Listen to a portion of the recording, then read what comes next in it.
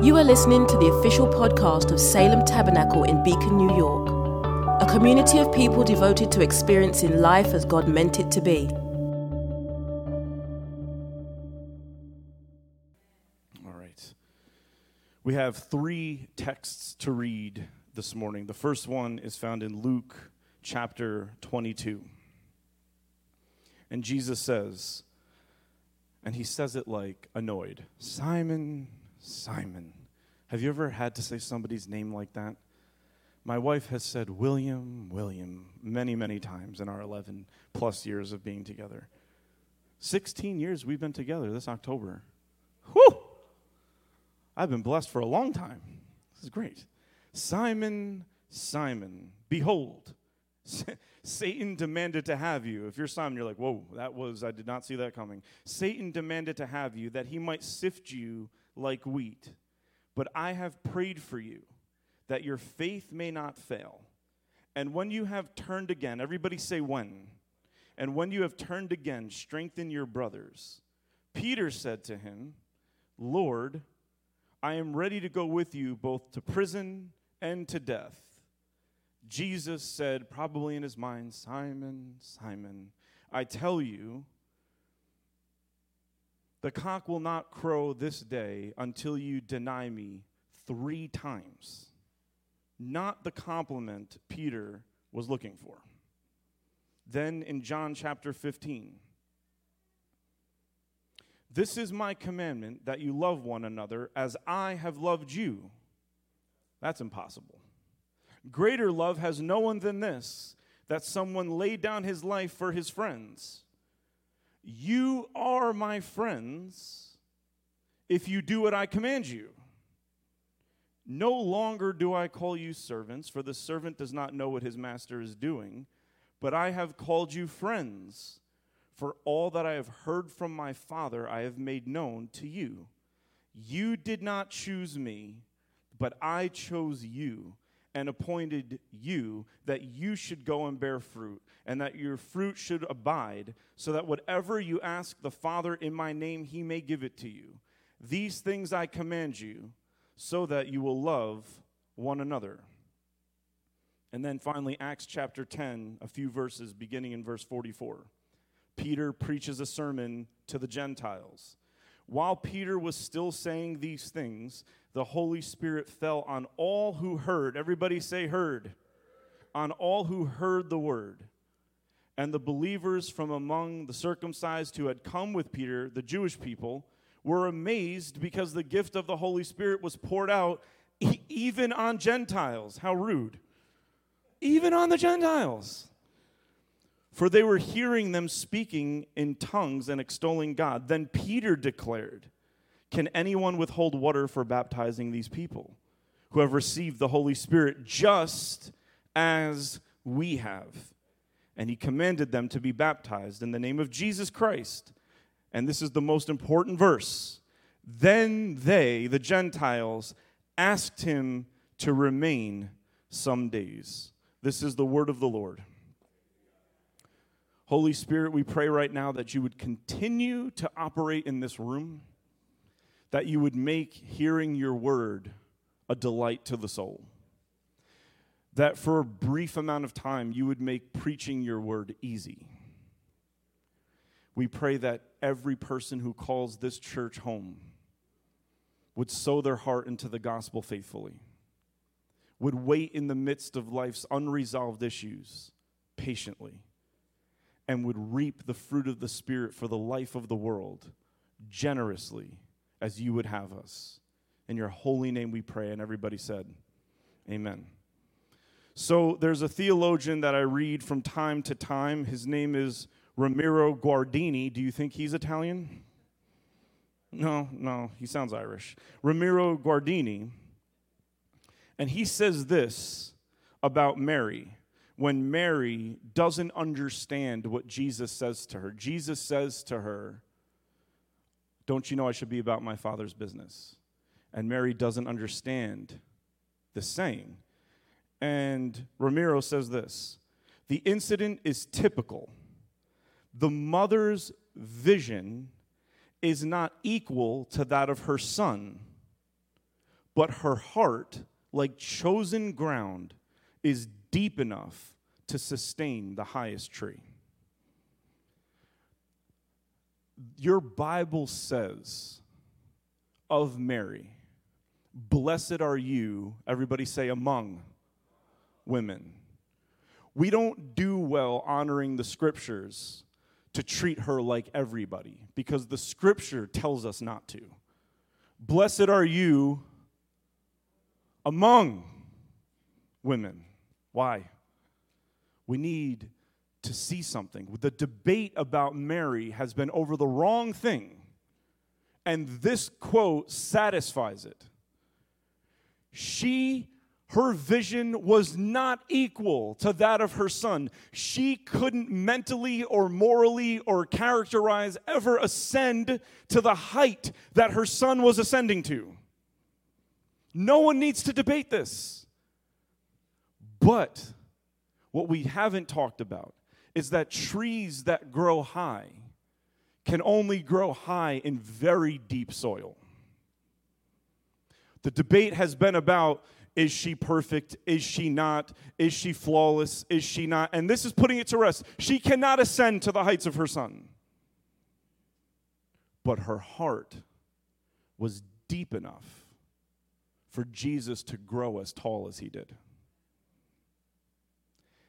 That's the prayer that we should be praying as we are Theotokos, or the church as mother for the world. Jesus likens himself to a mother when he says, I wish I could hover over you as a hen hovers over her chicks. Paul would say to the Galatians, O foolish Galatians, of who I am again in the anguish of childbirth until Christ be formed in you. There's a reason why these men liken themselves unto women in metaphorical terms, because there was a woman who was blessed among women whose heart was deep enough for Jesus to grow tall enough for him to be who he was. Yes, Mary says, be it unto me according to thy word, in a moment of great suspense and confusion. Jesus, in a moment of great suspense and confusion, says, if this cup could pass from me, let it. But then something kicks in. Something his mom said a long time ago. Nevertheless, not my will, but be it unto me, Father God, according to your word. The debate about should we compare the two is useless. Something about her heart was deep enough for Jesus to be the person he became. And that's what we should be praying for us as a church. May, a new prayer that Jacqueline and I pray are, may our hearts be deep enough for our children and our church to grow tall. May our hearts be deep enough for our children and our friends and our church to grow tall. And how tall did Jesus have to grow? In 2 weeks or next week. Maybe next week. Dope. Man, time is flying.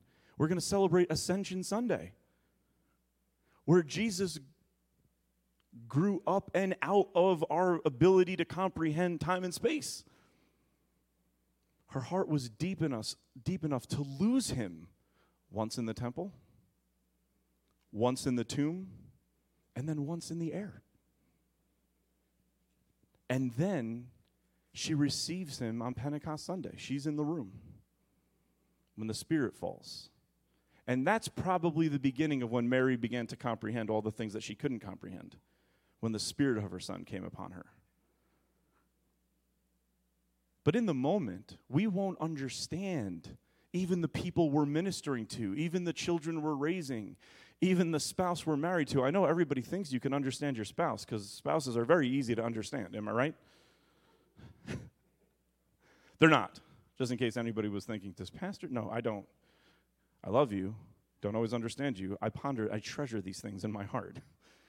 We have to grow deep so that our friends and our church and our children can grow tall. And grow tall through what? Grow tall through all of the hurricanes that are going to blow against those trees.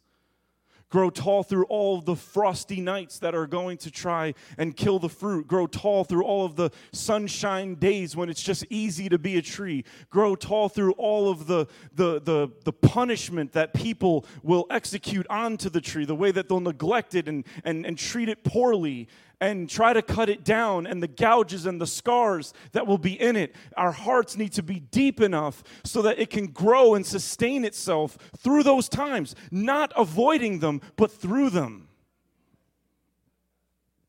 The question is, that sounds great, but how do we grow deep enough to have that happen? One point,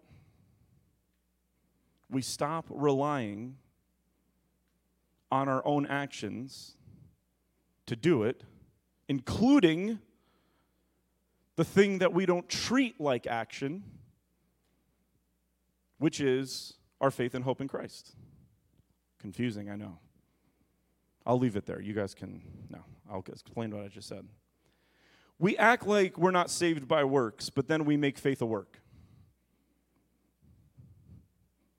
Listen, raise your hand if it's hard to have faith.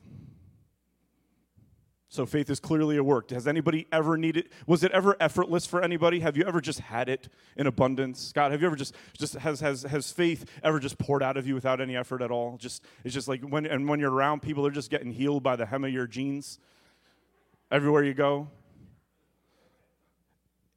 Is it hard to have faith? It's a work.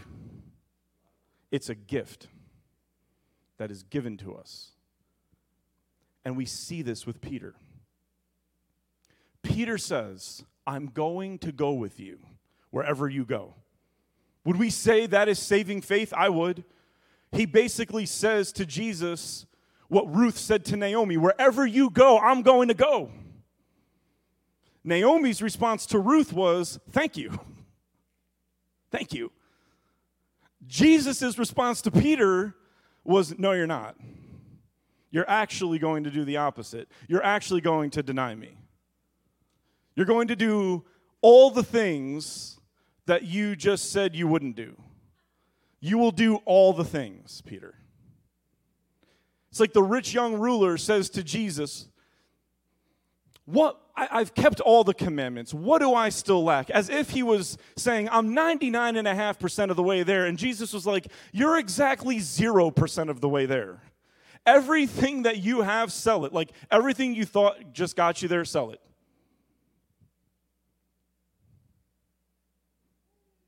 This is supposed to be an encouraging message. Is anybody encouraged so far? You shouldn't be right now. You're too positive, Daniel. Don't be. We need it. We need your overt positivity in the world. We really do. You're welcome. It's a gift. Here's what Jesus says. He says, if you keep my commandments, you will be my friends. Who can be his friends? Raise your hand. Well, Jesus better be an introvert because he's got no friends, and I hope he likes that.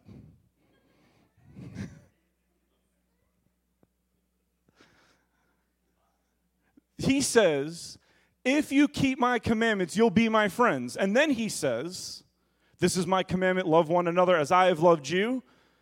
Okay? And so it's like, okay, so we can be his friend if we keep his commandments, and his commandment is love as I've loved. Okay, well, hopefully he loved in a way that's easy to emulate. Lay down your very life even for your enemies.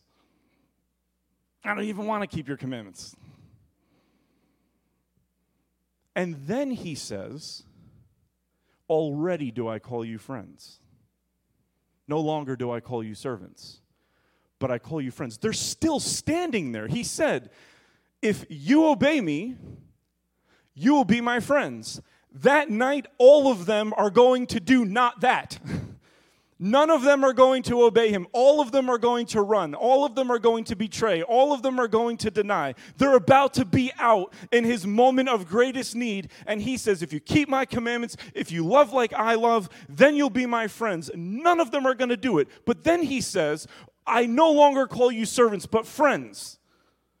But you just gave us the ultimatum. If we obey, then we'll be your friends. Why are you calling us friends? And he says this, because I've given you everything the Father has given me.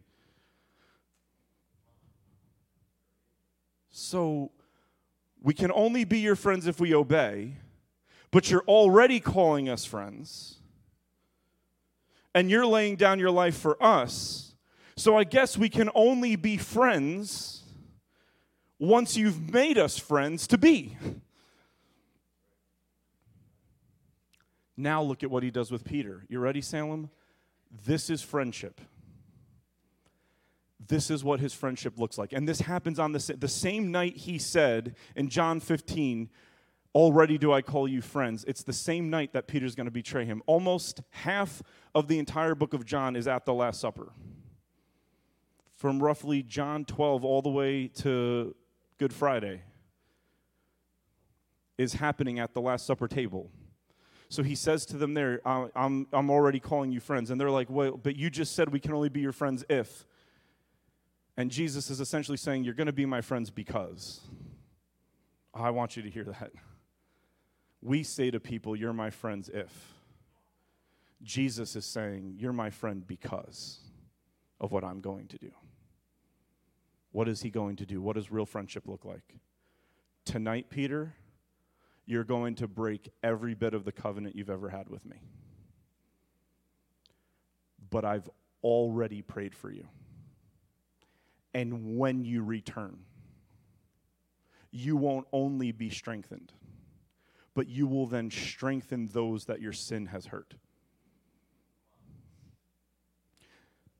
Some people level a critique against Christianity and say, okay, this is actually very immoral that you just hurt all these people in your life and then you say sorry and God forgives you. Well, what about them? That's not what Jesus says. Jesus says, you are going to turn away from me and it's going to hurt people. But when you return, you're not only going to be strengthened, but you are then going to strengthen your brothers. In other words, you're not only going to just be forgiven and find new life, but then you're going to be the conduit for the new life to those that have been injured by the sin in the first place. So then in Acts, when Peter begins to speak, as he's speaking, the Holy Spirit begins falling. Well, let's ask ourselves this question. Why is Peter even there talking to the Gentiles? Because in Acts chapter 2, and you've heard me say this before, in Acts chapter 2, Peter said, this is that which was spoken by the prophet Joel, that in the last days I will pour out my spirit on how much flesh? All flesh. But then, when Peter encountered the Gentiles, he treated them like they weren't allowed to receive the Holy Spirit. So Peter in Acts 2 says, how much flesh? All flesh. But then in his actions, he's racist. See, you can be right in your content with the Holy Spirit and wrong in your character toward the prophecy that you yourself said. So God reveals in a vision to Peter while he's meditating a vision of food, which is the way to every man's heart. Praise the Lord. And Peter realizes, I haven't been living into even the prophecy that I prophesied. I said all flesh, but in my mind I meant only Jewish flesh. And he goes to the Gentiles. And he preaches the word of God to the Gentiles. Now he's pouring out to them from the area of grace where he's been forgiven. He's not saying I'm a worthless vessel. He's not saying I don't deserve to be doing this. He's saying friendship is happening in me, and I haven't held up my end of the if. He said that he would be my friend if I fulfilled his commandments. Haven't fulfilled one of them. Denied him 3 times. He found me, saved me, got me the Holy Spirit. Then I prophesied, and I failed even in my own prophecy, and he's still relentlessly calling me friend. I want to share the this friendship that is happening in me that I can't stop from happening. I just want to share it. And while he's sharing it, the Holy Spirit inexplicably falls not on those who asked for him to, not on those who confessed, not on those who repented, but on all who heard the word.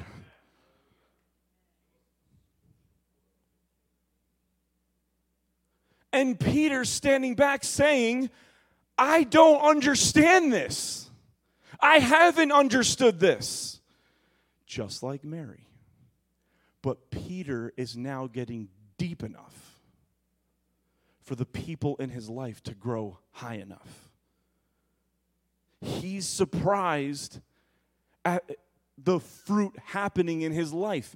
There should be nothing predictable about how we feel when the friendship of Jesus works through our life inexplicably beyond our virtue and character. We should be as excited. And here's the miracle. The Spirit falls. He baptizes them. And then they invited him to stay. We have made church about inviting everybody to come to us. We're going to have like Inviter of the Month Sunday. Whoever got the most people gets a badge and a candy cane or something. I don't know. I don't know why I keep looking to you for affirmation. I feel like if you're nodding along with me, I feel like I'm doing a good job right now. You're very intimidating. He's the nicest person on the face of the earth. We promote inviting, bring people, and of course we should. Nobody hear me right now and be like, he's saying we should invite people. That's ridiculous. That's not what I'm saying. But you know what else should be happening? Also, with that, is that we should be the kinds of people that people who look vastly different than we do invite us to stay where they are. And people with deep hearts will be the kinds of people that are easy to say, yo, can you just stay in my life a little longer? When Jesus is on the road to Emmaus and they go to turn in because the day is far spent, the Bible says in Luke 24, I believe, that Jesus indicated that he was going to keep walking farther, and they said, would you please stay? Turn in with us. We have a place for you. A stranger that didn't feel like a stranger because he made them feel known. Because his heart is deep. Because his mom's heart was deep. Our hearts can be deep because his heart is deep. Because his mom's heart was deep. Listen to this. My mom put it in a sleeve. This is from October 30th, 1989, the year of our Lord, 1989. Prophecy in prayer. I was 7. Spend time with the children individually and collectively. Laugh with them. Let them be who they are. Billy needs the most love. Can you come on up here? I feel like this will sound so much better with you playing right now. Let's see if, and John, you've already moved twice as fast as John. You're nimble compared to him, man. Look at you go. It's a thing. John comes up here like he just won an award and is trying to soak up every minute of it. He's got, it was swagger. Now it's just he's moving very slow. John and Stephanie are enjoying some time away in the city together, celebrating Stephanie's birthday. Okay, this will sound better now. Because this is funny, but it's also absolutely amazing. This is the heart of a deep mom, a very deep mom. Spend time with the children, individually and collectively. Laugh with them. My God. I just want to preach this in the second service. Do not take time that you have with somebody so seriously that you forget to laugh with them. Yesterday at the funeral, somebody said, a smile is the one thing that enriches the person who receives it, but doesn't impoverish the person who gives it. Laugh with them. Laugh with them. Let them be who they are. Billy needs the most love, obviously. He has a tender and gentle spirit. Speak to things that are not as though they are, Mom.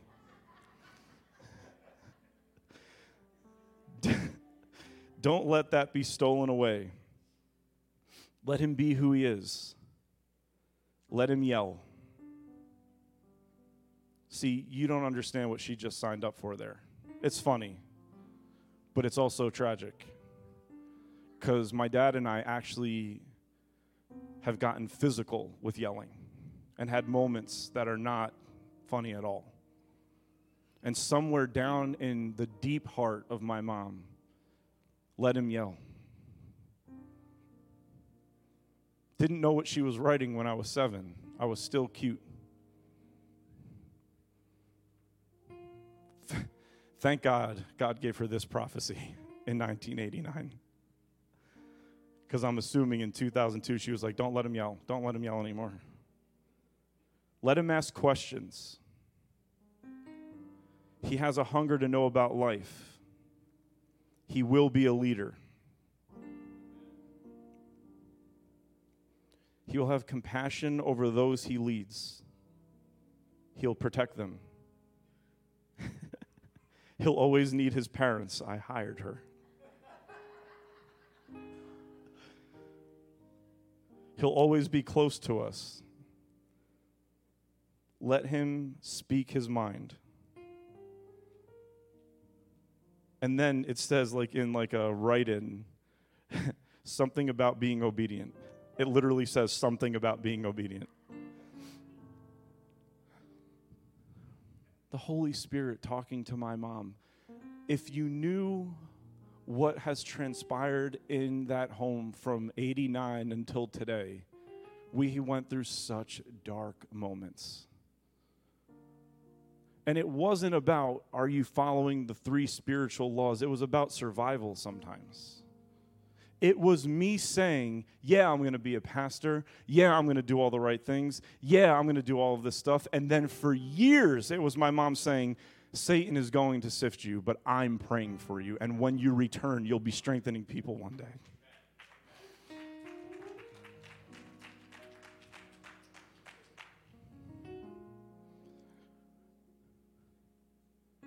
Having a deep heart isn't being academic. Having a deep heart isn't being a scholar or a theologian. It's about trusting and receiving that what God says about you is real. God told Mary she can do it by telling Mary who Jesus was going to be. Let's stand to our feet this morning. I so desperately want you to know. See, it's the job of a shepherd to have a rod and a staff. And we've talked about this, but a slightly different angle. David, likening himself to a sheep, says, the rod and the staff of my shepherd comfort me. Why? Because a rod and a staff, I'm saying this as your pastor. I'm also saying this to parents. You ready? Hear me. The rod and the staff are never supposed to be used on the sheep. They're supposed to be used on the bears and the lions and the wolves that attack the sheep. That's why the rod and the staff, they comfort me. So what makes me angry as a shepherd, what makes me want to get the rod and the staff out is when evil, maniacal thoughts enter your minds and tell you that you're less than God in the Bible says that you are. I want you to leave these services free to realize you're already deeper than you could ever possibly imagine. You're already so friended. Your friendship with God is no longer in court. Why? Because I've called you friends, is what Jesus says. And when Jesus says to Peter, tonight you're going to deny me, but I've prayed for you. What Jesus is saying is my prayer does better work than your sin does. My prayer will work better than your sin will work against it. My prayer will win. There isn't a person on the face of this earth that he's not saying, you're going to get sifted, but I'm praying for you. And when you return, you won't just be better, but you'll make those better who you even may have hurt. So with every eye closed, here's what I would like us to do. I'm going to invite the worship team to come back up. They're going to close with a song. And while we're in this moment, here's just what, if something about this message has just touched your heart, if you've been touched in the words that were given during the worship service, anything in the sermon, if you feel the Spirit saying, you have to break out of how you're viewing yourself. Your sins do not work harder than my prayer for you works. We can't spend time at the altar yet. But we can come like we've done before and touch it for a moment and say, Lord, I give you me and I receive you. So as the worship team begins to play, as they begin to sing, if something has just gripped your heart this morning, there's always something to be said about movement. Movement. Jesus easily could have stood in such a way where the woman with the issue of blood wouldn't have had to move, but part of her healing was the pressing. Part of her healing was pushing through the crowd. She wasn't trying to get to her healing. That's actually part of the healing. If it wasn't part of the healing, she wouldn't have had to do that. She had to do it because that's part of our healing. So if there's something about this today that has just touched, if the Spirit has touched your life at all and you're saying, I want to be aware of this friendship that has already made me deep, that has already accepted me, and that has made me the kind of person that can love and accept people in new and exciting ways, beginning today. It can even reach back to your yesterday. Then just for a moment as they sing, just come and place your hand on the altar and just accept the love of God. This isn't getting saved. It might be for you, but it's not that. It's just accepting over and over and over again. Everybody say over and over. It's accepting over and over again the friendship of the one who's so our friend that we don't believe it. What does he say to Judas? Friend, have you betrayed me with a kiss? Judas like, I cannot get away from this friendship. And neither can you. So as they begin to worship, if that's you, if you're just feeling that, just come place your hand on the altar. If not, just worship with us, and then we're going to come to the Lord's table this morning.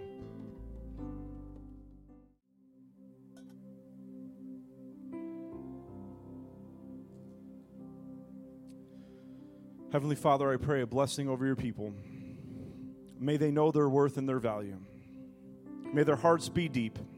May all of our hearts be deep, so that our friends, family, and church can continue to grow tall in Beacon, the Hudson Valley, and the surrounding area.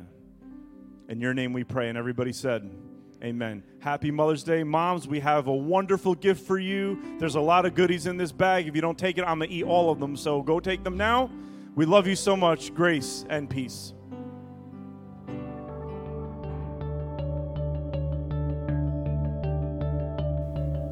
Thanks for listening to the Salem Tabernacle podcast.